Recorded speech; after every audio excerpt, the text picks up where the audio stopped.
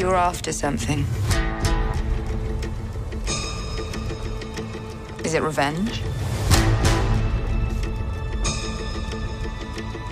Money? Or is it something else? I'm a driver, and I'm a flyer. I waited a long time for a shot like this. What do you think? Well, what do you know?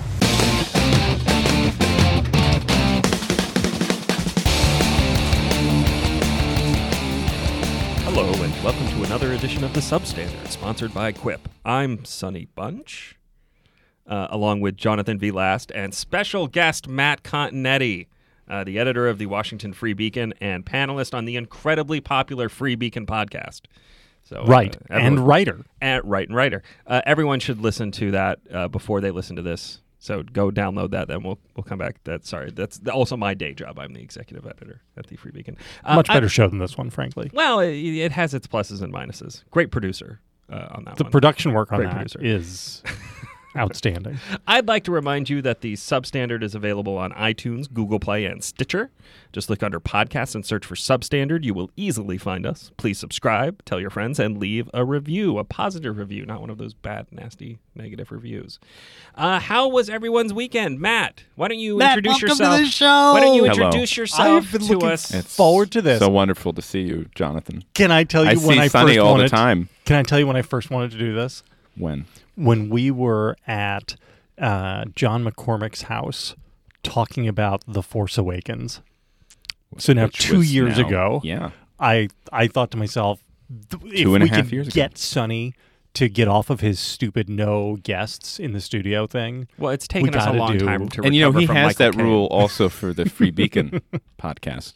Well, It's a good rule. It's a good rule. It serves a very useful function, which is you don't have everyone who's out promoting a book or whatever trying to beg to get on your show. I mean, the downside is it means that I have to spend even more time with Sonny today.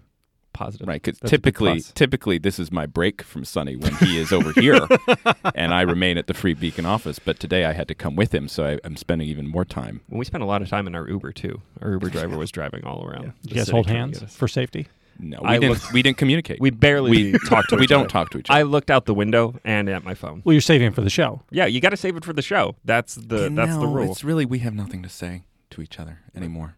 We communicate just through Telepathically, glances, sort of the way Vic and I do. facial expressions. Right. Grunts.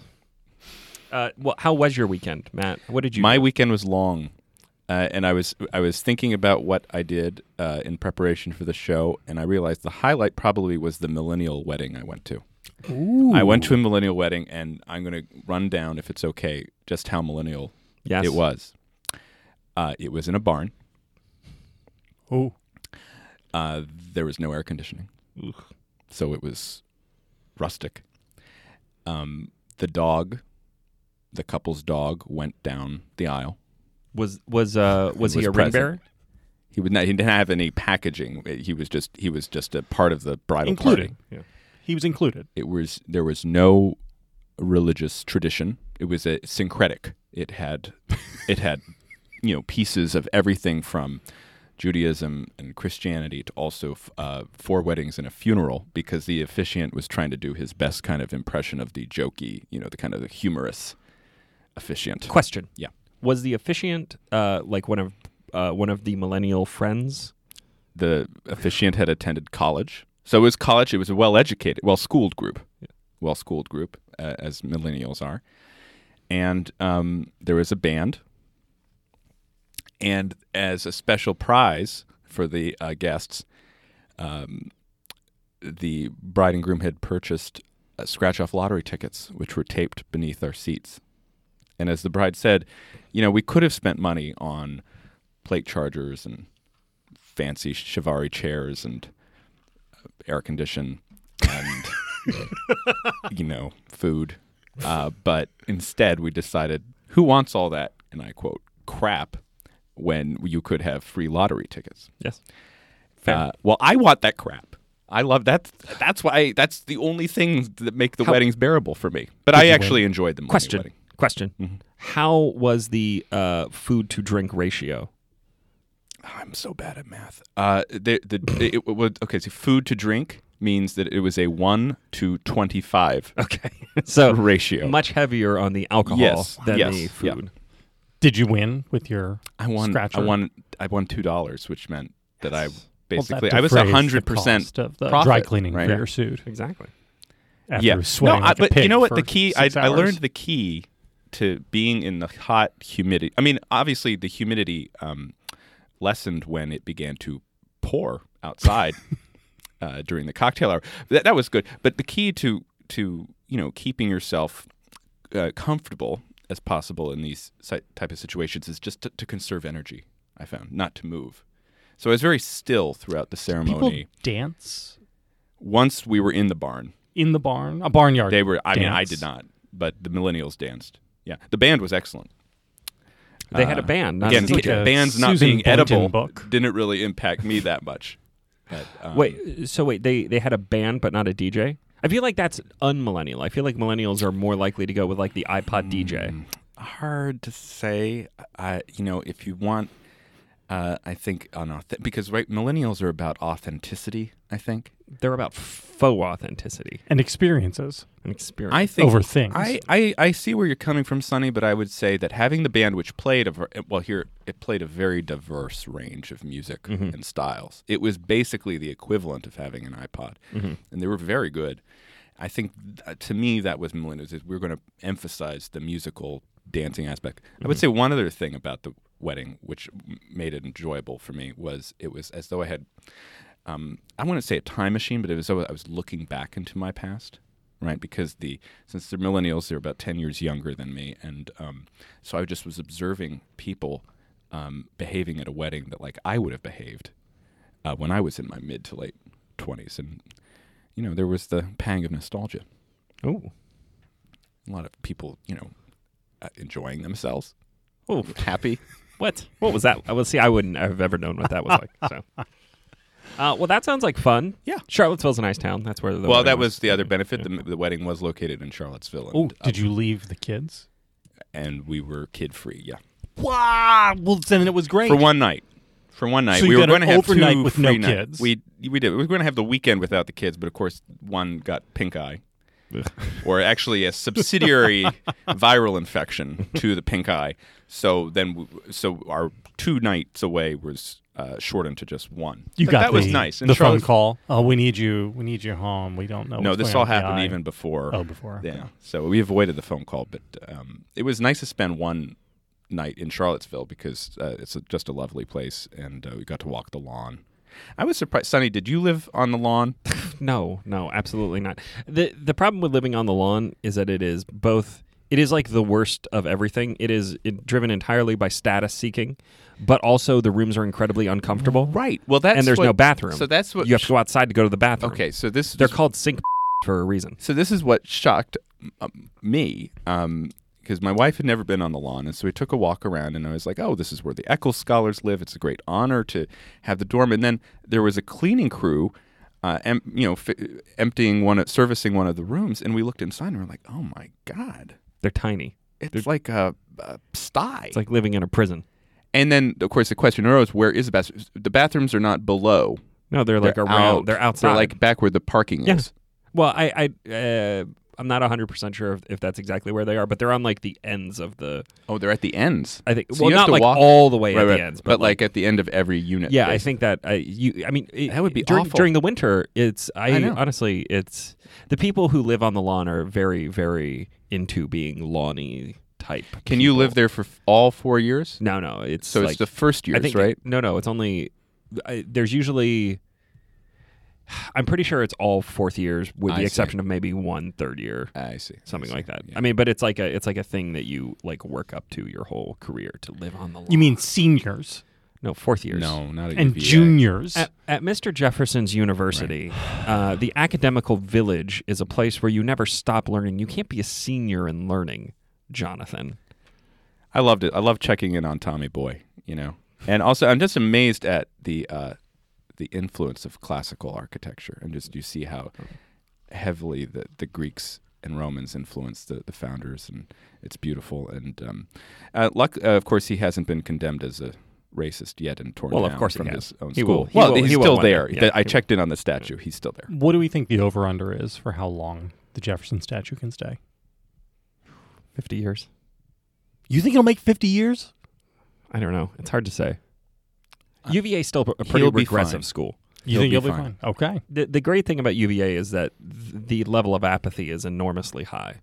Like, people are more interested in figuring out how to get into the commerce school than tear down the statues. Or the law school or the medical school. Yeah. I mean, it's a huge thing now. Well, good. Glad that was very good. You did well on the weekend segment. This is what I was worried about. Solid. I would say that's a solid A. I mean, I can That's talk a about solid A. science fiction, but my weekends, gosh. JBL, that's tough. how was your weekend? I went out and I bought a pitcher's mound. Ooh, like a whole mound? It is a portable pitcher's mound, which is less portable than it seems. It weighs probably 350 pounds. And I had to drive up to suburban Baltimore to get it.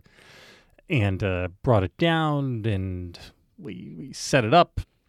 Had my son throwing off the mound. We've been doing mound workouts because it really is quite different. And the playoffs for his team, which finished the season undefeated, start on Saturday. Has he given up a hit yet?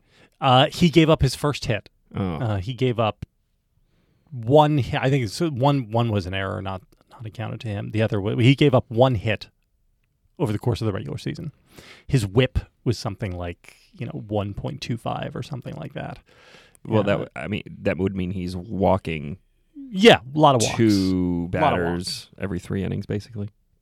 More than that, I think. He gave up a lot of walks. Okay. So it was great. We had a college player come over who's a friend of a friend and do a little pitching clinic for him and show him a curveball that you are allowed to throw before you're 15, which is kind of nifty. If you grip the ball with sort of normal fastball grip across the seams, and then you pull your pointer finger down. Getting a lot of good curl visuals it. for the If we were doing podcast here. Facebook Live, this would be killing. People can really see the finger work here. And, what's crazy is that my kid is 10 years old. He, over the course of an afternoon, basically mastered this pitch. And so now when I'm sitting catching for him as we're throwing, like, you can actually see, the dot, they say, like, during curveball, you can tell it's curveball because you see the dot in the ball as it's coming to. Like, son of a you can actually see the dot as he's throwing it. Wow. It's crazy. So he's going to hopefully not hospitalize any other children at the playoffs, but it is the playoffs, as Danny Ainge once said. If they crowd the plate. Playoffs! If they crowd the plate, they get what's coming to them. He's got to do what he's got to do. I mean, look, you got to get that batter off the plate. The plate is the pitcher's. He's got to own that plate. So I'm very excited. I'm a little disappointed you didn't ask how much the pitcher's mound cost, but that's okay. You said it. You said it was 350 pounds. Yes. How much did it cost? Yes, it was. So pitcher's mound, it turns out in sports, like in everything else, once you get to the world of specialty items, the prices are much, much higher than they should be rationally because they're not being mass-produced at any real scale. And so most pitcher's mounds are $900 to $1,500. I have a few questions. We bought this used off of Craigslist, and so we did not pay. Matthew, the proper format when you have a question is just to interject and say question. You don't have to gussy it up. Questions. What is it made out of? Steel with a large plank of wood and then covered with turf with a pitching rubber. Thank God there are wheels on the end of it, so you can pick it up and wheel it into the garage when you're with done. your oxen. And then how did you to that point? How did you transport it from suburban Baltimore to Prince William County, Virginia? Minivan. Did you rent a minivan? Down. Oh no, you just used your. We put the seats down in the back of the minivan, slid the thing through. It went all the way from the very back of the minivan up past my elbow, almost to the gear shift. It's always safe. It's enormous. Oh yeah, no, I'm sure it's fine. Yeah. And this is like when I try to transport a bookshelf in a box from IKEA to my house in my Volvo C30 hatchback.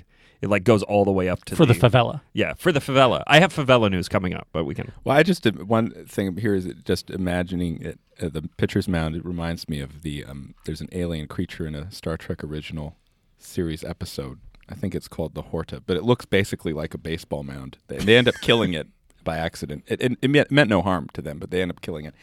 There's a And lesson there. I'm picturing you with this alien in your van. It was a chore. I had to go get a neighbor. The guy I was buying it from helped me load it in, and I had to get a neighbor to help me pull it out of the minivan.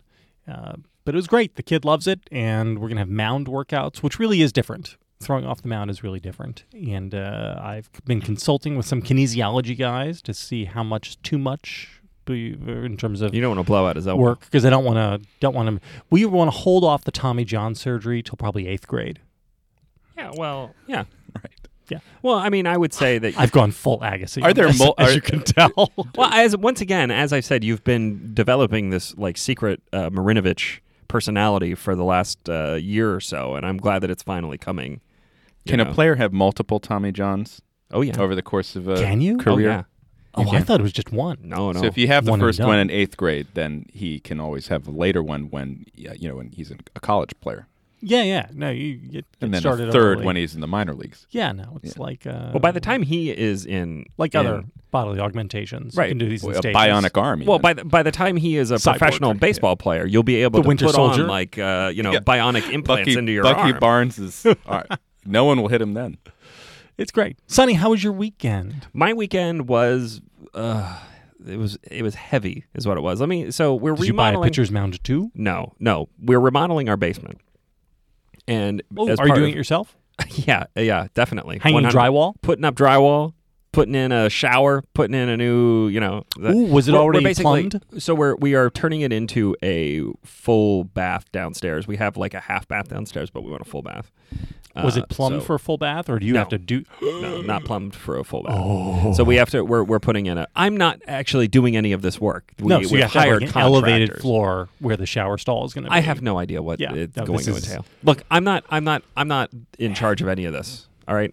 The only thing I have done any of the work on for this is designing the built-in bookshelves that we're putting in one of the back rooms. This sort of project would take Dr. Dwyer like 3 weeks. Yeah. Well, I'm not Doctor. Unfortunately, Vic isn't here so we could rub it in his face. But what this entails is getting all of the stuff out of the basement. So all of the stuff that's in the basement has to go into rooms that are not being, demolished and rebuilt. And this involved mostly me schlepping all of my books from the basement to the second floor of our house. So up one flight of stairs to the main floor, then up another flight of stairs to the Question. second floor. Yes. The garage? No, we don't have a garage.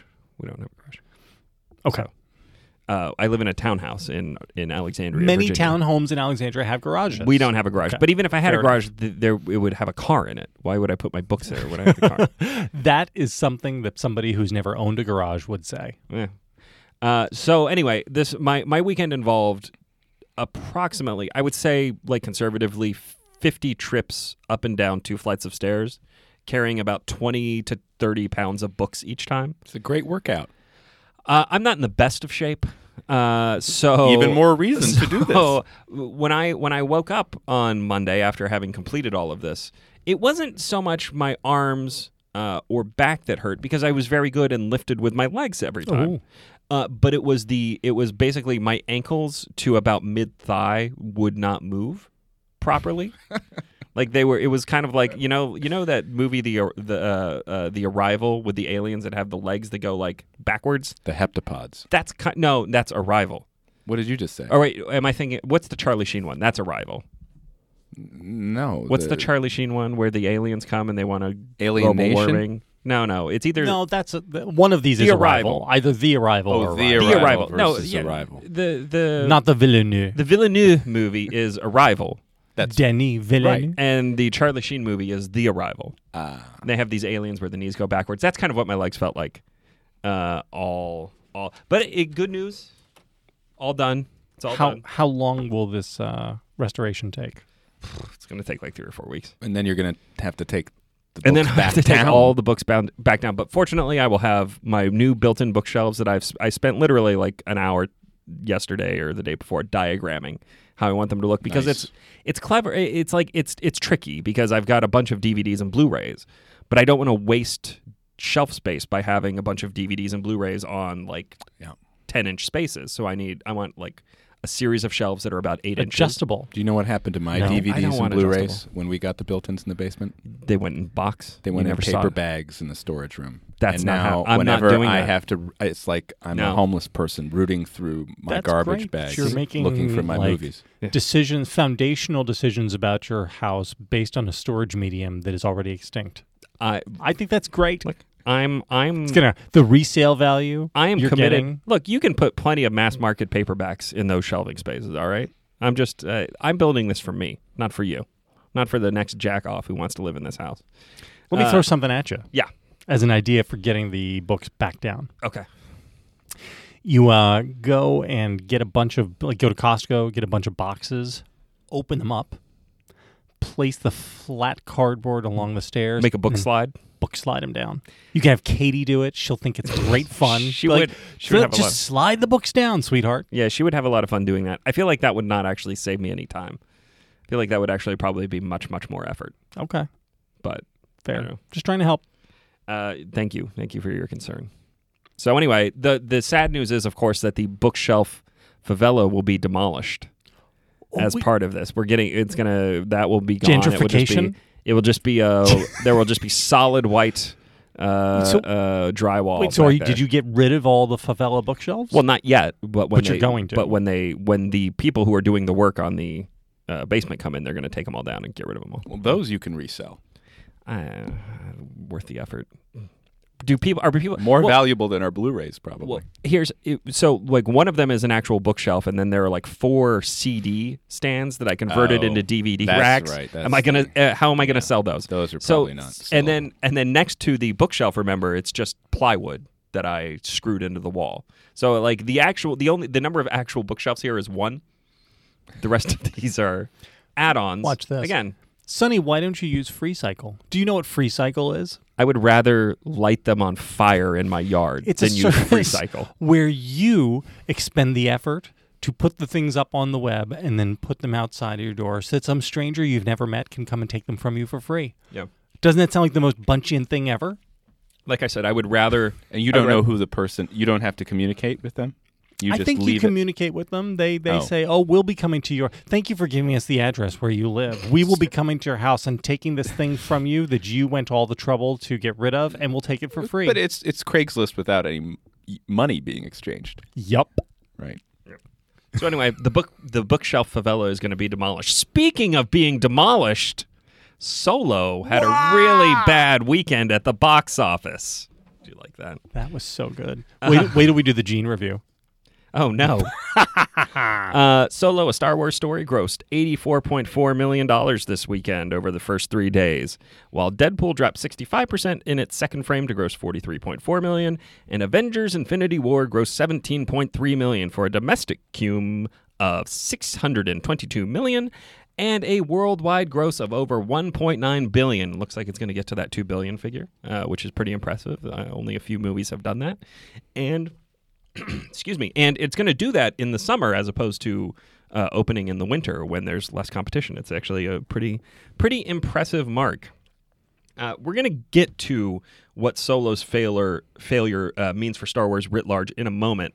But first, at the risk of boring all of our listeners to death, this has happened before, I want to do a quick bit of remedial box office math, because some folks on Twitter were disputing my characterization of this film's $173 million opening weekend so as much money. a disaster. It did great. They said, "Oh, it's so good." No, it's disappointing. It's a disappointing number. It's not a disaster. It's disappointing. You're just a Marvel fanboy. Wait, no, but I would be a Warner Bros. I'd be a DC fanboy because Marvel is owned by Disney. Isn't that right? I don't know. But weren't you accused of being a Marvel fanboy? I've been accused of being But all he is a DC variety. fanboy. Right, no, so this the is criticism the of him being a ironic- DC fanboy is completely legitimate. It's not. First off. Second off, shut up, Matt. I'm reclining. Don't make me mute you. All right. Anyway, this suggests to me we need a remedial box office lesson. So a few things to keep in mind when you're discussing these figures. The production budget, in Solo's case, a reported $250 million thanks to heavy reshoots, is only part of a film's outlay. You have to also take in to account the advertising budget. And these numbers are not readily available, but on a movie of Solo size, the figure is generally assumed to be in the 150 to 200 million range. It is often double the production. It is often. Imagine doing the production It budget is often again. 100% of the production budget. So, but we're gonna play it low. We're gonna say 150 million. All right. So that means the total budget for Solo is something like 400 million, in the 400 million range. So if you say that this movie has grossed 173 million, that is very, very bad. You can't just say this movie has grossed $173 million and say, well, it's already earned almost half its money back. It's not how it works. You're doing it very wrong. Remember, theaters take a large cut of every ticket sold. These numbers are also tricky to calculate. It depends on the studio, it depends on the movie, it depends on the theater chain. These are all negotiated, etc. Disney is especially stingy on this front. They got 65% of the box office take for The Last Jedi, and my understanding is that they're getting 60% of the take for Solo. Generally speaking, you can say it's about 50-50. I think it's fair to say it's about 50-50 usually. But the point here is that whatever the worldwide grosses are, you have to deduct the theater's cut before figuring out how much the studio is netting. Before we get to that, we have to remember that Star Wars movies tend to gross about half their money at home and about half their money overseas. This is very bad. This is a bad ratio. Usually movies do about 60 to 80. Movies like this do about 60 to 80% of their business overseas. Star Wars has always been soft in China. It continues to be soft in China. It only grossed about $10 million there this weekend. Is that good? It's bad. That's very bad. Avengers Infinity War, for instance, grossed $200 million in its first weekend in China. Solo doing $10 million, very bad. So if Solo grosses about $250 million domestic, and that's a big if, that's assuming a multiple of 3 off its opening weekend, which is, I don't think, particularly likely, but it's possible. So if Solo grosses $250 million, it will probably gross about $500 million worldwide. So we take that $500 million, we subtract the $200 million that the theaters keep immediately. That is $300 million for Disney on a film that cost at least $400 million. Can I interrupt? Overseas, the cut for the studio is often much lower than 50%. Right. So this is again, these numbers So are these kind are of all tricky. general. These are best possible scenario. Yes. Yes. Right. Depending on country, the studio could take home like 25%, 25 cents of every dollar. Right. The math, it depends on country to country. China is very stingy. China keeps most of its money internally. They keep 75 to 80% of the box office figures. China. Trade wars are easy to win, except against Terrible China, deal. because they're, Just a stupid deal. Anyway, best case scenario, Solo is looking at a $100 million loss. That's best case scenario. Now, look, Disney's going to make a lot of this money.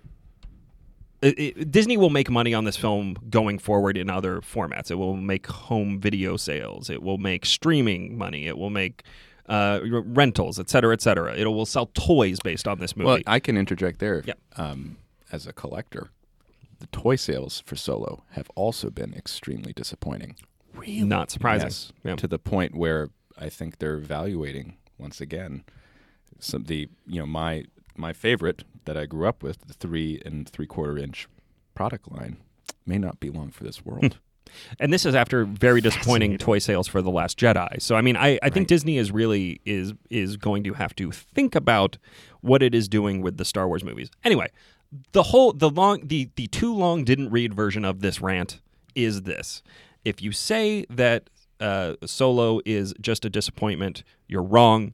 It's going to lose at least $100 million. And if it does as badly at the domestic box office as I think it might, if it's in the $225 million range, it could easily lose $150 million. I mean, that's a big loss. Anyway, we're going to brush all this box office talk aside for a moment, and we're going to focus on the aesthetic failures of Solo in 1 minute, right after we talk about a different, better kind of brush, JVL. The truth is, most of us are brushing our teeth wrong, not for long enough, and forget to change our brush on time. That's because most brands focus on selling flashy gimmicks rather than better brushing, but not Quip. So what makes Quip so different? For starters, Quip is an electric toothbrush that's a fraction of the cost of bulkier brushes while still packing just the right amount of vibrations to help clean your teeth. Quip's built-in timer helps you clean for the dentist recommended 2 minutes with guiding pulses that remind you when to switch sides. Next, Quip's subscription plans are for your health, not just convenience. They deliver new brush heads on a dentist-recommended schedule every 3 months for just $5, including free shipping worldwide. Quip also comes with a mount that suctions right to your mirror and unsticks to use as a cover for hygienic travel wherever you take your teeth. And finally, everyone loves Quip. They were on Oprah's O List, named one of Time's best inventions, and is the first subscription electric toothbrush accepted by the American Dental Association. Plus, they're backed by a network of over 20,000 dentists and hygienists, and hundreds of thousands of happy brushers use Quip every day. Quip starts at just $25, and if you go to getquip.com/substandard right now, you'll get your first refill pack free with a Quip electric toothbrush. That's your first refill pack free at getquip.com/substandard, spelled GETQUIP.com/substandard. All right. So did we all see the movie? Yes. Matt saw the movie. I saw the movie. JBL, did you see the movie? Did anyone else see the movie? Did Gene? Do you have a Gene review? So I spent a lot of time thinking about this morning, and I was trying to do the math in my head as to whether it would be worth the lulls for making Vic upset for one of us doing Gene versus the level of genuine hurt and disappointment Vic would feel for one of us doing Gene. And I settled on basically that it would be a net negative that Vic would. Do you agree? I agree with you. Like, Gene is his thing. And He's even very though... protective. Hey, you know what? I'm going to disagree here and say, screw Vic. He's going on his vacation to Rome. He's gallivanting about town. He's sticking me with all the work back at the Free Beacon, sticking me with more work here. I say do it. But I'm prepared to be outvoted. No, I can't do it. I can't do it. I thought about it. 5 stars. He'll do it because he'll see the movie with his son after he returns home. He can always do it belated. Of course, by that point, Solo won't be in the theaters anymore. Yeah, by the time he gets back into the country, Solo will be on home video. So watching streaming. the girl from Game of Thrones, I had to do a little solo act myself. Well, this is the problem with Vic doing a Gene version of Solo. It's just going to be a bunch of masturbation jokes. Why do you say problem? Well, okay, fair. It's a plus. I feel like I just talked for a long time. JBL, would you like to do a review, like an actual non-Gene review? Do you have? So, sure, I can do a quick big boy review. First of all, everything from here on out is spoilers. Yeah, right. Like everything. We're going to talk all about everything. Solo is the story, basically the origin story for Han Solo. We begin with him as a young scrap rat on Corellia. He is roped into indentured servitude working for this character who is so important that she gets mentioned in the crawl, which isn't a crawl, but in the cards. the title cards, and who is then dispatched after 3 lines of dialogue. That makes sense. Yeah. He has a girlfriend who is the girl, I take it, from Game of Thrones, who everybody loves, Emilia Clarke. Kira. They try to get off of Corellia. They fail to get off of Corellia. They are separated. Han gets off. He, to get off, has to join the Empire by going to an Imperial recruiting station. The Flight Academy. Yada, yada, yada. He does not become an Imperial pilot. He becomes an Imperial grunt, and when confronted with the horrors of war, decides he'll do anything to get out. At which point he joins. He's basically a coward like Finn. At which point, I wouldn't say. I mean, he's more of a crook fundamentally. I think he sees an avenue to leave. I think it's less of a horrors of war, apocalypse now thing with Finn than just him being himself. That I want to join this gang. I think that's how right. I get rid of it. Yeah.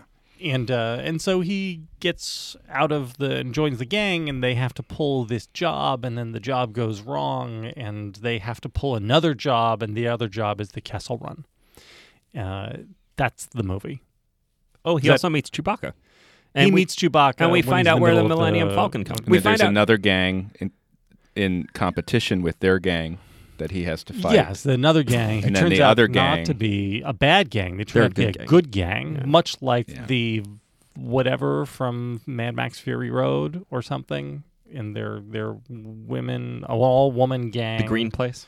who The Green Place gang. who has garish costumes and outfits, and who behave in a horribly evil way, and in fact kill one of the nice members of Finn's gang, and then it turns out all is forgiven. Yeah. Right. Hey, everybody decides. This is a terrible big boy review. I'm not good at this. This is why you do these things. It's okay. Did you guys It's like okay. the movie? I mean, I guess there's a lot to unpack here. I thought it was fine. I thought it was competently made. I thought the story beats moved from place to place. I had some issues with kind of how it was shot in the early going. I understand the effect that the cinematographer was going for with its super dark. We're super, super dark, and then we burst out into the light, and it's blinding, and it's freedom. But it didn't work because I couldn't see what was going on in that early part of the film. But I would say that generally speaking, I found all of the performances to be very entertaining. I thought Alden Ehrenreich did a fine job as Han. He's not really doing Harrison Ford. There's only one Harrison Ford. I thought Donald Glover's Lando was good in that it wasn't a pure impression. It was kind of or pure impersonation. It was kind of he was kind of riffing on Billy D. Williams's mode of speaking, his kind of rhythm of speaking, more than like trying to imitate his timbre or tone. And I thought the guy who played Chewbacca, I don't know, he's some 7 foot tall Brazilian or something. Jonas. I don't. No, he's Finn. He's a former Finnish basketball player. I don't know anything about named Jonas. Starts with an S. Jonas He was something. great. I thought he was the fine. best part of the movie. He's fine. I thought the Han and Chewie stuff was great. I mean, the problem with this movie is that it's totally unnecessary. I don't care about learning any of these things. I do. I do. I don't have any interest in finding out how the Millennium Falcon got the little gap in between the turrets. I don't have any interest in finding out how Han and Chewie met. I don't have any interest in Han's dumb last name. Oh wow, he's all on his own. He's Solo. It's just like Ellis Island, but for the Empire, he's Han Solo. I don't care about any of this. I don't care about any of this. And the problem with this movie is the problem with basically all of the Disney Star Wars films so far, which is that they're looking backwards. They're filling in the gaps on a story that don't need the gaps filled in on. Move us forward. Take us forward into this new galaxy. I had a different problem with the movie. Unlike it seems most reviewers, actually enjoyed the movie less as it went on. The conventional wisdom seems to hold that the movie starts off soft but then escalates and it becomes more interesting as it develops. For me, I actually enjoyed the scenes in the underground lair. I thought that caterpillar creature was pretty cool. I liked her kind of henchman who had the mask that had to crawl over his head when he was exposed to oxygen or whatever. I liked the separation scene was neat. I liked the train heist. But when you mentioned the Kessel Run, right, which they have to go through this kind of asteroid gas belt, and they're being pursued by an Imperial Star Destroyer, and they also confront a star creature or whatever. That's when I became aware how manipulative these movies are when they're going through an asteroid belt, and the John Williams cues from the asteroid belt pursuit in Empire are playing, and it's clearly meant to make me respond emotionally the same way I do to Empire, and I felt I was being played. I was being scammed. And from that point on, I became more skeptical, and especially the part where this villain, whose design I thought was Enfys Nest. Enfys Nest, right? The head of the rival gang that you mentioned, Jonathan. I thought the character design was awesome. I thought the gang design was cool. They come in on these swoop bikes and everything. She has this weird axe that I loved it. But then, as the Red Letter Media crew put it, she's revealed to be basically 12-year-old Maya Rudolph. I said to myself, it's just not believable. And then it becomes even more complicated because it turns out, this gang that, shot to death another member of Solo's gang and then basically led to the death of the love interest of Woody Harrelson. It turns out they've been the good guys all along, and we have to help them. And so then I saw how the movies are manipulating us politically, because the criminals are the rebellion, and so that's good, but it turns out actually it's even more complicated because the criminal syndicate that Solo is supposed to be working for, it turns out to be in league with The Empire somehow? The Empire somehow. And at that point, I was just threw up my hands and said, yeah, it's okay. Well, I took that stuff as evidence that the three of us have basically rented a small room inside the head of Kathleen Kennedy. All of these movies, every single one of these movies not has to been like suck our dedicated.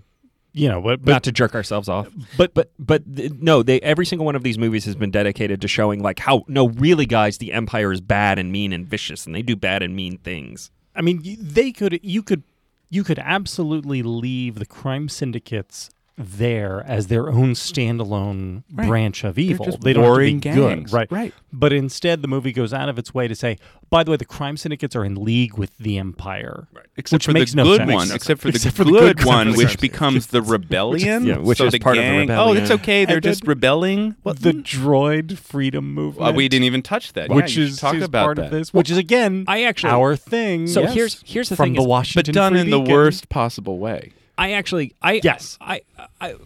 like the Red Letter Media guys. I wasn't entirely sure what, and this is why I think the droid freedom stuff actually works, because I wasn't 100% sure if they were making fun of the social justice set, or no, I think it's hard. I think it is very hard to kind of Do you figure. think that a parody of the social justice warriors, even if I can see how this movie was written by Larry Kasdan and his son John Kasdan. Even if the Kasdans conceived it as kind of a joke, do you think that joke would have survived the layers of bureaucracy in Lucasfilm, which is totally dedicated to the PC worldview? It is such a pitch perfect parody, though, that I don't know. I actually can't explain it away as not parody. When the female robot is L3, is raising her fist in the sky and is going, "Know your rights." I mean, it's equal rights. hilarious. No, it literally says equal rights. And but it's all played for comedy. It's not taken seriously. But hold it. So if you think that what she basically was doing was raising her hand and saying, "Yes, all women." Yes, totally. I do not believe that was a that joke? The filmmakers 100% a viewed joke. that This was all joke. It's all played for laughs. Where she's freeing the robots and they're causing chaos. Unintentionally played for laughs. I agree completely.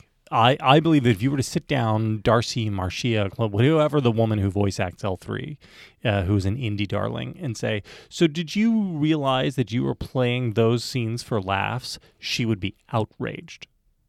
This is a funny movie. It is a funny movie with comedic beats throughout, and that whole character is played for laughs. The whole character is played for laughs. The concept of the movie is that this terrifying masked creature turns out to be an extremely woke girl. That is the lesson of the Star Wars films. The Star Wars films went from having an intended audience of 12-year-old boys that you are teaching right from wrong. That is George Lucas's Star Wars films. To now it is the intended audience of all of the people who felt left out in the original 6 films. That's our intended audience, and the lesson isn't right from wrong. The lesson is yes, all women, and diversity and inclusion. That is that is Kathleen Kennedy's Lucasfilm. So I don't see how there's any humor meant with that rebellion scene. I agree totally. Although also I would throw in surely this will be retconned with the next movie. It seems to me that you could have a reading of it in which the enfants miserable or terrible, what was the name of that game, where their whole thing about how we're really just both a part of rebellion is itself a con. Because they have figured out the way to that's the iron. Well, so let me go a little bit deep into the Star Wars universe here, because if you look at the gang, once they're revealed, one of the members of that gang turns up in Rogue One, which remember, even though Rogue One was released 2 years ago, Saw Gerrera, right? Yep. It actually takes place later, and so what they're showing there I wondered is if that was the continuity. same character, It is, or if it was something same Tubes race. is his name. Yes. So I think it'd be hard to retcon that. What they are trying to show is that this becomes the irony, though, is in that movie, Rogue One, Saw Gerrera's band is considered terrorists by the Rebel Alliance. So maybe you could do something where it's, oh no, they're too extreme, they're too criminal. Maybe that was under there, but we need to discuss Darth Maul. Sure. We need to discuss Darth Maul because his inclusion in this film is the single worst aspect of it, for a reason that has nothing to do with the film, although it's totally unnecessary to the film and kind of is like sloppy fan service, nonsense. I want to talk about fan service in general. Let's go do that after Darth Maul. It's the worst thing they could have done, because what it means is you are going to have to understand everything that happens in the dumb cartoons and the awful books and the idiotic comics to understand what is happening on the big screen. And this is a giant misstep. This is a thing that Matt and I were discussing this earlier. It's a thing that the Marvel Cinematic Universe has avoided doing. You can watch just the movies and know exactly what's happening with all the things. This inclusion of Darth Maul suggests that if you are not up to speed on all of the expanded universe crap, that you are going to have to flee to a Wikipedia page immediately after getting out of the theater to understand what's happening. Okay, so hold on. To understand, explain to me what's happening, because I have checked out of the Star Wars comic books, so I didn't actually know what was happening. So I looked it up. Okay. Apparently, Darth Maul survived falling into that bottomless pit. Survived being cut in half. After being cut in half Survived by being cut in Obi-Wan half Kenobi. and thrown into a bottomless falling into two pieces down the bottomless pit at the end of Phantom Menace. Wow. Yes. And in the cartoon series, The Clone Wars, it is revealed that after he somehow recovers and gets bionic legs, he is disowned by Emperor Palpatine. And so he then has to go on his own, and he becomes the head of this gang, Crimson Dawn. And so that is where we see Darth Maul at the end of Solo. He is now a criminal master. Apparently, he still knows the Force. He still knows the dark side, because as they show, he can still call his lightsaber back with his two-pronged lightsaber. And it's played by the same. This is what I was. Is it Ray Park? Park. Yes, I was so confused by this point. I was, who is it? It was Darth Maul, but why is he fat? And he doesn't sound the same as he does in Phantom Menace, because apparently he's voiced by the actor who has played him in both the Clone Wars cartoon and the Rebels cartoon. But I was just confused. But just to make it clear, of course, he summons the lightsaber. He even activates, and just in case you're not totally sure who he is, he activates the lightsaber. And well, it could have been Darth Maul's brother, Savage Opress. Savage, but he's that's yellow. A real character, by the way. He's yellow. Real Savage Opress. I just hope Savage Opress. Is he a good guy or a bad guy? I just hope Savage Opress he's shows up in the series at some point.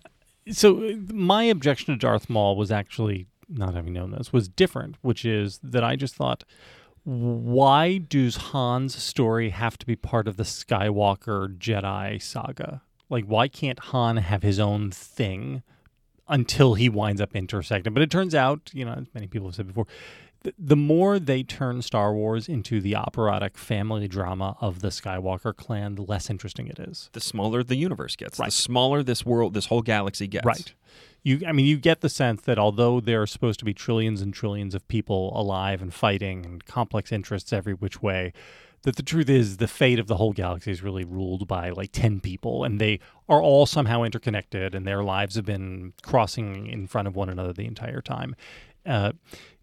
Can we talk about the music and the fan service? Because I agreed completely. The score is entirely forgettable except for when it's aping John Williams. Yeah, except for when it's totally derivative of Empire. I was really bummed by this because I thought the score of the trailer, which had a sort of twangy Western vibe to it, almost like the Enrique Morricone or like the Way of the Gun music, was just totally absent. There was nothing of that. It was just standard, straight up Star Wars generic sci-fi music. But the fan service I found oppressive. And I can't tell what they're trying to do with it. Did you think it was worse than Rogue One? Much worse than Rogue Really? One. Rogue One had too much fan service. I have to say, I was waiting on the edge of my seat for C-3PO and R2-D2 to show up, at which point I would totally agree with you. They do not show up. So I thought that was like a small victory, but please go on. So I think I've mentioned this before. The Tom Stoppard script for Shakespeare in Love, the genius of it is that no matter how much you know about Shakespeare, you come out of it thinking that you got all of the Shakespeare references and that you were the only one. And I think maybe that's what they're striving for. So like no matter what level of Star Wars fan you are, you come out of it thinking, oh, I caught all of the fan service callbacks here. I'm the super fan. But for whatever reason, like it's just not skillfully enough to be invisible. And so like, this is a thermal detonator and the Minox and even the Lando costume from Return of the Jedi. Costume, the I know where Lando says, "I hate you," and he throws out his "I know" line, which is the return. To me, that was. I got a really good feeling about this. So Right. for my money, if the only callback in the entire movie had been "I've got a good feeling about this," I think that line would have killed. Like, it's hysterical. It's a funny line. It also shows He delivers it character, well. right? It Because shows character. you're trying to show how Han became jaded and cynical, and so Right. that but line would do it. instead, it's just another piece of fan service on this enormous pile. And I just, the other piece of fan service which I liked and thought was character was Han shooting first. Right. It was great. Which was, again, it's a character moment. They don't beat you over the head with, "Hey, look, he shot first," and he regrets it. Which he doesn't by the time you get to A New Hope. Yeah. So you can do it in a skillful way. Where he doesn't shoot first. Right. I guess he no longer shoots first. So this is in a weird way a kind of rebuke of Lucas this is a real by question. Kasdan. When we eventually get the Disney official versions of the original 3 trilogies, do they have license to go in and fix George Lucas? I don't think stuff? we'll ever get those versions. Fox has distribution rights in perpetuity, and I can't imagine them giving it up. We need a 4K version at some point on 4K disc, right? You're gonna have. You'll have to remaster it. Well, if Disney buys Fox, right? They're going to own everything. I mean, if Disney buys Fox, then we will eventually. That's in trouble now. Well, I know with Comcast. Is it Comcast that was making? But anyway, not to get in the weeds on that. Okay, but can I the fan service thing that I hate the most? Sonny, what time is it? 53:17. Enough with the dice. Totally. Apparently, the dice are the key to the whole saga. So the how did dice we get are there? this funny piece of set dressing that George Lucas throws on because he had just finished American Graffiti, and he wants to say, "Yeah, it's like a hot rod." He puts it on, and now they are the key to the entire Star Wars saga. They are Rosebud. Yeah, you can't understand everything, and it's so patently ridiculous that it kind of makes me angry. Oh, it's absurd. It's absurd. The only reason I even knew that there were dice on the Millennium Falcon was because I got a card in the Star Wars collectible card game back in the mid-'90s that they released that was Han Solo's dice. You could play it for extra luck. That's like I did not even recognize the dice until Force Awakens. Right? Did they appear in Last Jedi? Where they're everywhere. So it's not even until Last Jedi that the dice play. I had thought that he puts them back up on when he comes back into the Falcon in Force Awakens. Maybe he puts them back on. Yeah. But anyway, that was the first time. But apparently they're imbued with all of this meaning. Oh my God, I hate it so much. Because they come from Kira. That's that too. Now we know why he cares about the dice. And So the problem, the reason I'm slightly self-hating about this is that I feel as though we are criticizing them not for the movie they made, but the movie we wish they had made, which is vaguely unfair. And the truth is that the movie they made, as Sonny said, is fine. It's competent. And in fact, when we get to the rankings, I would say it ranks very high within the relative Star Wars canon. Are we going to do a ranking? Star Wars?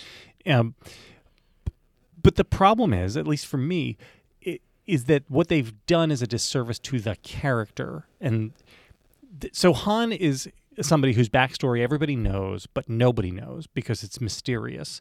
And by going and spelling it out, they're demystifying it in ways which don't serve the character well, I don't think. Right? I mean, whatever you imagined the Kessel Run to be, in your imagination, it was better than what you actually saw. It's just a shortcut through space. Right. So whatever, why would everybody have known the Kessel? Right. And I just feel I didn't need an origin story for Han Solo. Rogue One is not an origin story. So just give us a Han Solo story. Rogue One's problem is that it takes a line of dialogue from A New Hope and turns it into a whole movie. Do you think there will be a sequel to Solo? Because he's contracted for 3 films. It's based on all of the economics that you were going through. It makes me wonder whether they're going to have to hit pause and just kind of rethink. I think I think it's possible. I think that the way that you do it. I mean, they should just put the kibosh on the whole thing. But they've clearly set up for a sequel with Kira going off to Darth Maul, and Han talking about going to see Jabba, Jabba. about this big deal.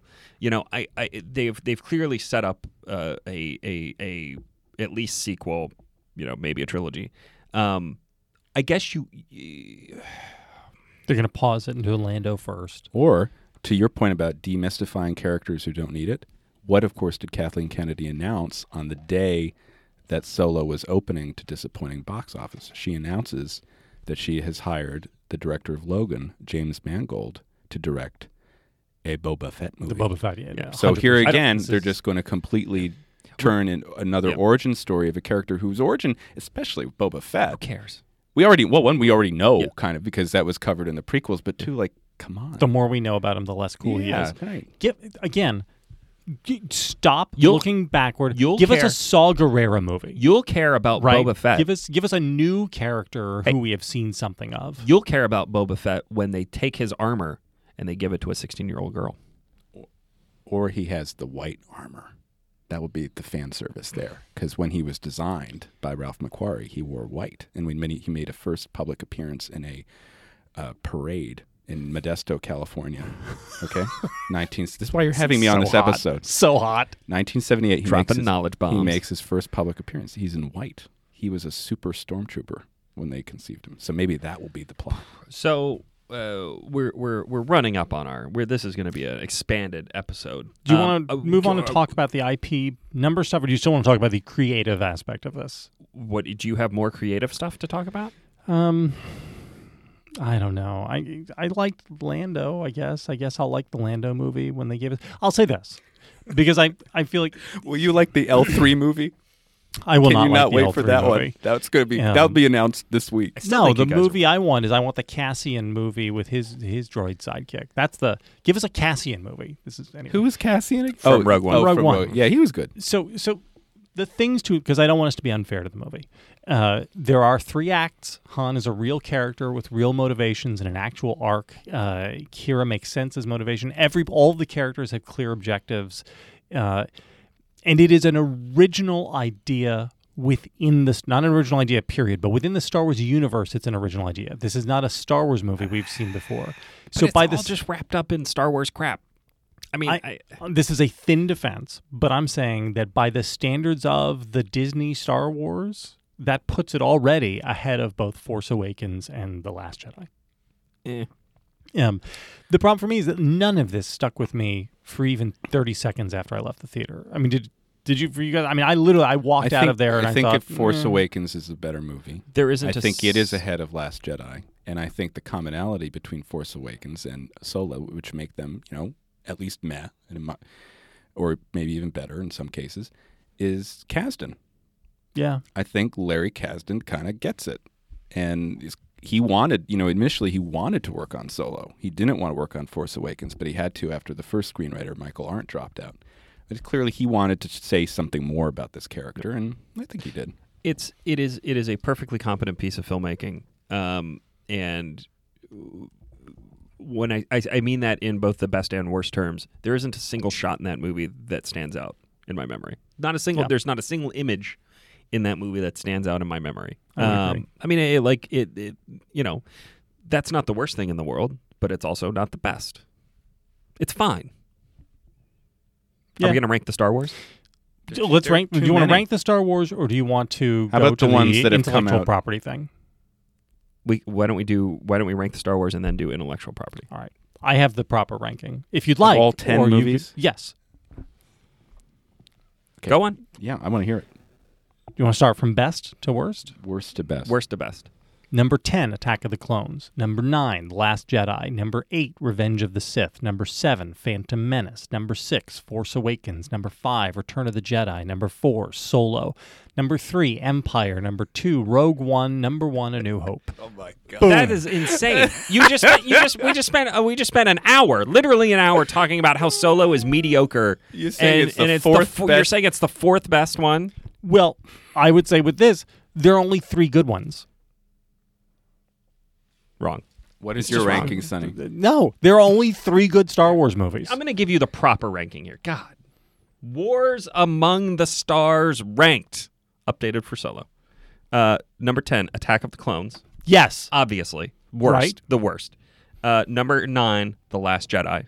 Correct. Bad. Just bad. No one denies this. 8, Phantom Menace. How can you put anything... I mean, I could see maybe swapping Last Jedi and Phantom Menace. Number 8 is Phantom Menace. Number 7, Solo. Frankly, I don't think it's as good as The Force Awakens, which is number 6. Number 5, Rogue One, which has grown a little bit in my memory. Ridiculous. Number 4, Return of the Jedi, which is not nearly as good as number 3, Revenge of the Sith, which is a great movie with some fantastic action sequences. Love it. Are you Love high? it. Number 2, I'm with Sonny on A that. New Hope. Number 1, Empire. I mean, it's like this is the canonical ranking of Star Wars movies. I would just say, I'm not going to rank all 10. I think like I was saying earlier, you have to distinguish between George Lucas's Star Wars and the Disney Corporation and Kathleen Kennedy's Star Wars. I'll just rank the Kathleen Kennedy Star Wars. The worst was Last Jedi. Solo is 3. Force Awakens is 2, and Rogue One is 1. And I base that on rewatch value, which is for me, growing up, I've seen the 6 movies that George Lucas made dozens of times each. But the only one of the Kathleen Kennedy movies that I've watched with any reliability now is Rogue One. Rogue One is a which legitimately is self-contained, very good it's movie. exciting, always gets your interest. To be fair, you have watched The Force Awakens probably 15 times. But I may have watched Rogue One more now because I've stopped watching Force Awakens. And now if Rogue One is, it's on there in Netflix. I just need Netflix and chill by myself, The best kind of Netflix and chill. right? With, Talk about Solo. a bottle of wine. Oh, God. This is getting weird. And then, Rogue One. So, All there right. you go. All right, I think that's fair. Let's briefly talk about what this box office disaster means for Star Wars as a brand and as a series of films going forward. JBL. So I interviewed my buddy Richard Rushfield about 8 months ago, and I said to him, he writes the Ankler, is a Hollywood insider guy, and I said, so what would the level of freak out be in Hollywood if a Star Wars movie bombed? Because Star Wars is the most bankable property in the history of Hollywood. And he said basically it'd be like DEFCON 1, DEFCON 5, which is the one where all of a sudden the keys are turned and we just poise. It'd be like DEFCON 1. I think you could say that that's where we are as of this week.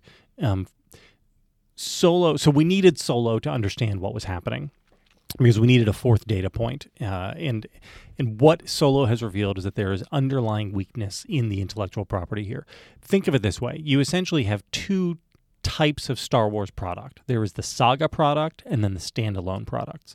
The saga products have The Force Awakens, which had $2 billion, and then The Last Jedi, $1.3 billion. A huge decline. Yep. Right? There's 30% drop. 35% drop.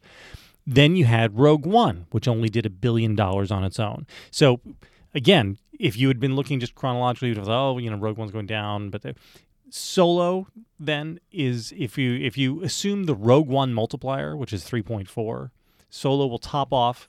No chance. No chance, but I'm saying is going to wind up at 40% below Rogue One. So what you have is both products showing nearly a 40% decline. That's bad. I mean, that is really, really bad news. And if you go and plot that against the first 5 Marvel movies, what you see couldn't be more different. So the first 5 Marvel movies are Iron Man, Incredible Hulk, Iron Man 2, Thor, Captain America. And what you see there is the gross has bounced around a lot. There is small variance, like on the order of magnitude of 20%, but it'd be like 20% up, 20% down. And so you went down from Iron Man to Incredible Hulk, then up to Iron Man 2, then down a little bit to Thor, then down a little bit more to Captain America, but all very, very closely tied together. You could look at those. I would say you couldn't look at the first 5 Marvel movies and guess that Marvel would become what it has become. But you also wouldn't look at it and say, this is a thing for which the appetite is declining. You would say, we don't know what's happening here. And that is clearly what's happening. And with who's it must making scare that the comparison crap out of right them. now? It's Bob Iger. Yeah. And the other big difference between the Marvel movies and this is that the Marvel movies were all building to something. They were building to the Avengers. And the Avengers was an enormous, enormous hit. The Star Wars movies aren't building to anything. They're building to Episode 9 in one of the series. And then everything else is just kind of a mishmash hodgepodge of backwards looking crap. They were all building to Burning the Wills. I mean, Do you think that Bob Iger has talked to Kevin Feige about Star Wars and what's going on there with the IP? I wonder, honestly, if Kathleen Kennedy keeps her job. Me too. If I were Bob Iger, I would look at this. There is a 0.0% chance that she gets fired after this movie. 0.0% chance.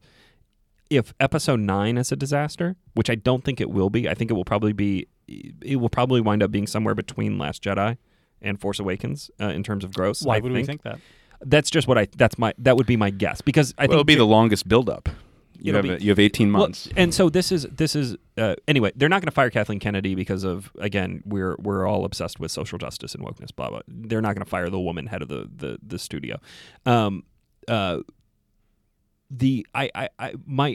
one critique of your take on the box office here is that I think they made a huge tactical mistake by putting this movie out in May instead of December. I think if they had put this movie out in December, the drop-off would not be as fantastic. We're 6 months away from, I would say, almost inarguably the most hated Star Wars film since I don't know when. It's a movie that the fans have really turned against, and they're putting it out 6 months after that. I think if you would wait it just a little bit longer to December when there's less competition, you get a little time to breathe, the numbers are better. That is the most optimistic / Pollyanna view of this that the corporate suits could take from this. Like, if they want to talk themselves into believing there is no problem. However, look at the audience scores, right? I mean, if you believe in the cinema score and the Rotten Tomatoes stuff, then the Solo scores are much worse than the Last Jedi ones. This is a real question. I think Mark Hemingway asked this on Twitter today. Is there a hangover effect where people talk themselves into loving Last Jedi but then actually hated it in retrospect and sort of left a bad taste in their mouth?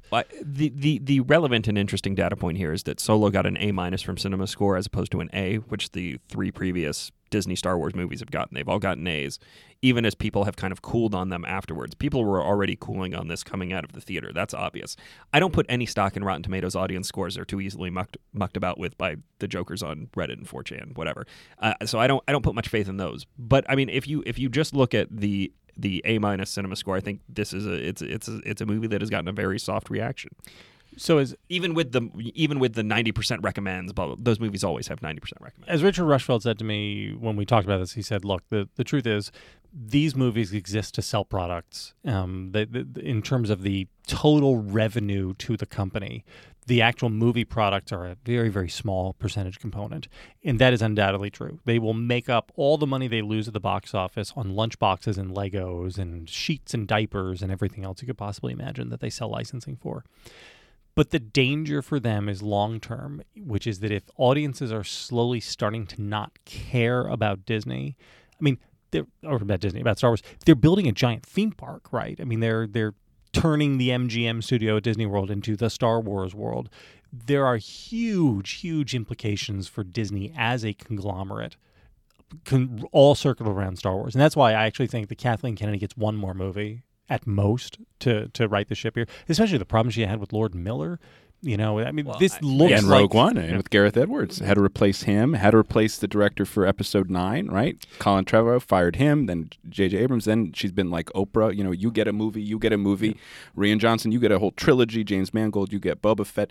The Benioff and Weiss, you get a new series. It's not a trilogy, but it's not a standalone. Oh, and Jon Favreau, you're going to have a live-action TV show. Yeah. And where does it all go? I agree. I think the chances of overload are very high. Oh, totally. I mean, the problem is Star Wars is not special anymore. I mean, you went from having one movie every 3 years to then having a 15-year break to then having, again, one movie every 3 years to then having another 10-year break, a decade break. So you have this time where actually generations kind of grew up with specific sets of the IP, and they develop an attachment to them. Again, they watch them as children, which has, in my view, always been the intended audience. And now, of course, you think, oh, well, we want to do the fan service for the 2 older generations, but we also want to teach the kids this kind of PC lesson, and we're going to do it in every single property or medium, rather, that we can. And I think it's already showing that it's backfiring. It's kind of hot. kind of looking forward to watching it all burn, frankly, because it'd be a big deal if she won't get fired, of course. She'll be promoted to do something else with Something in Disney. Disney. You know, it would be ironic because remember, Jonathan, you probably remember the date where Spielberg and Lucas, this is the last 5 years or so, said that the tentpole model of Hollywood with the big blockbusters is clearly going to reach an endpoint. It would be ironic if the IP that began the era, right, of Star Wars ends up destroying it, and we go to the next development of Hollywood. Let's just make the other obvious point here that Marvel is the new Star Wars. Yes. Marvel is where all the intellectual energy is. It's where all of the creative energy is. It's where all the fan energy is. Star Wars is limping because it is looking backwards. It's all based on nostalgia. Marvel is building a story and moving things forward with each successive movie. And that's why I think Feige will end up with Star Wars.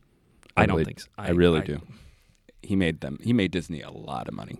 Sure. What does he even? And he gets it. Would he even want Star Wars?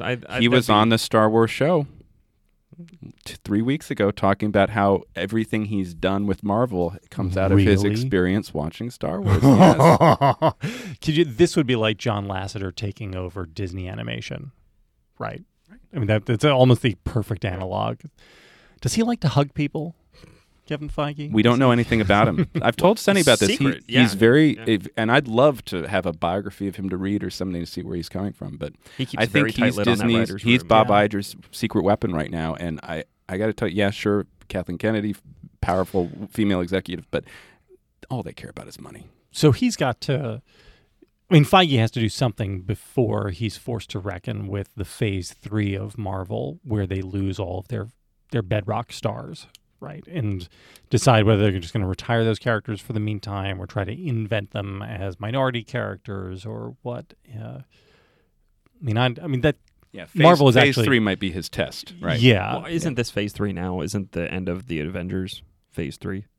Well, it starts. I thought it starts now. Phase 3. Right. Phase 3 begins at the end of Phase 2 with Ant-Man and the Wasp, and then Captain Marvel.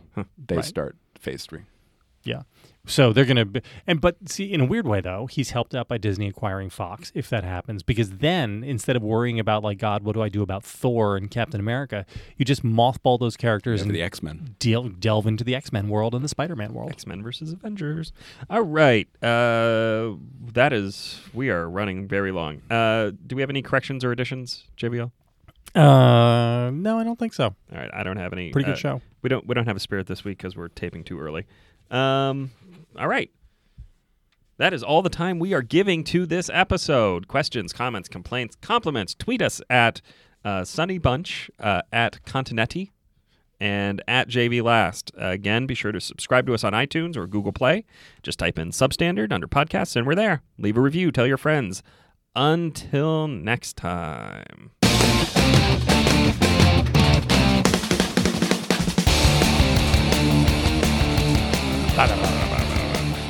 Outtakes. Do we have any outtakes? So, Matt, did you like it? Was it fun? The Substandard. Yeah. Yeah, it was fun. Did you ever get? It was like Solo. It's okay. I think he's trying to say. He's trying to say, I will never do this again. Well, I just don't. I was sitting here thinking, could I do this every week, talking about a different movie every week? And I don't know. But we also talked about shoe shining. Talk about shoe shining. We talk about bookshelves, Watches. pictures. I was pictures waiting. mounds. I'm disappointed I didn't What get the watch are spirit. you wearing? What I don't you got a know. watch there. I What don't are you even know. wearing? I don't even know. Can I see it? My wife bought it for me 7 years ago. Probably a Patek Philippe. He's been wearing a Patek Philippe Literally for the 7 only years watch and not- I've ever owned. Oh, this is nice. It's solar powered. It's a Citizen Eco Drive.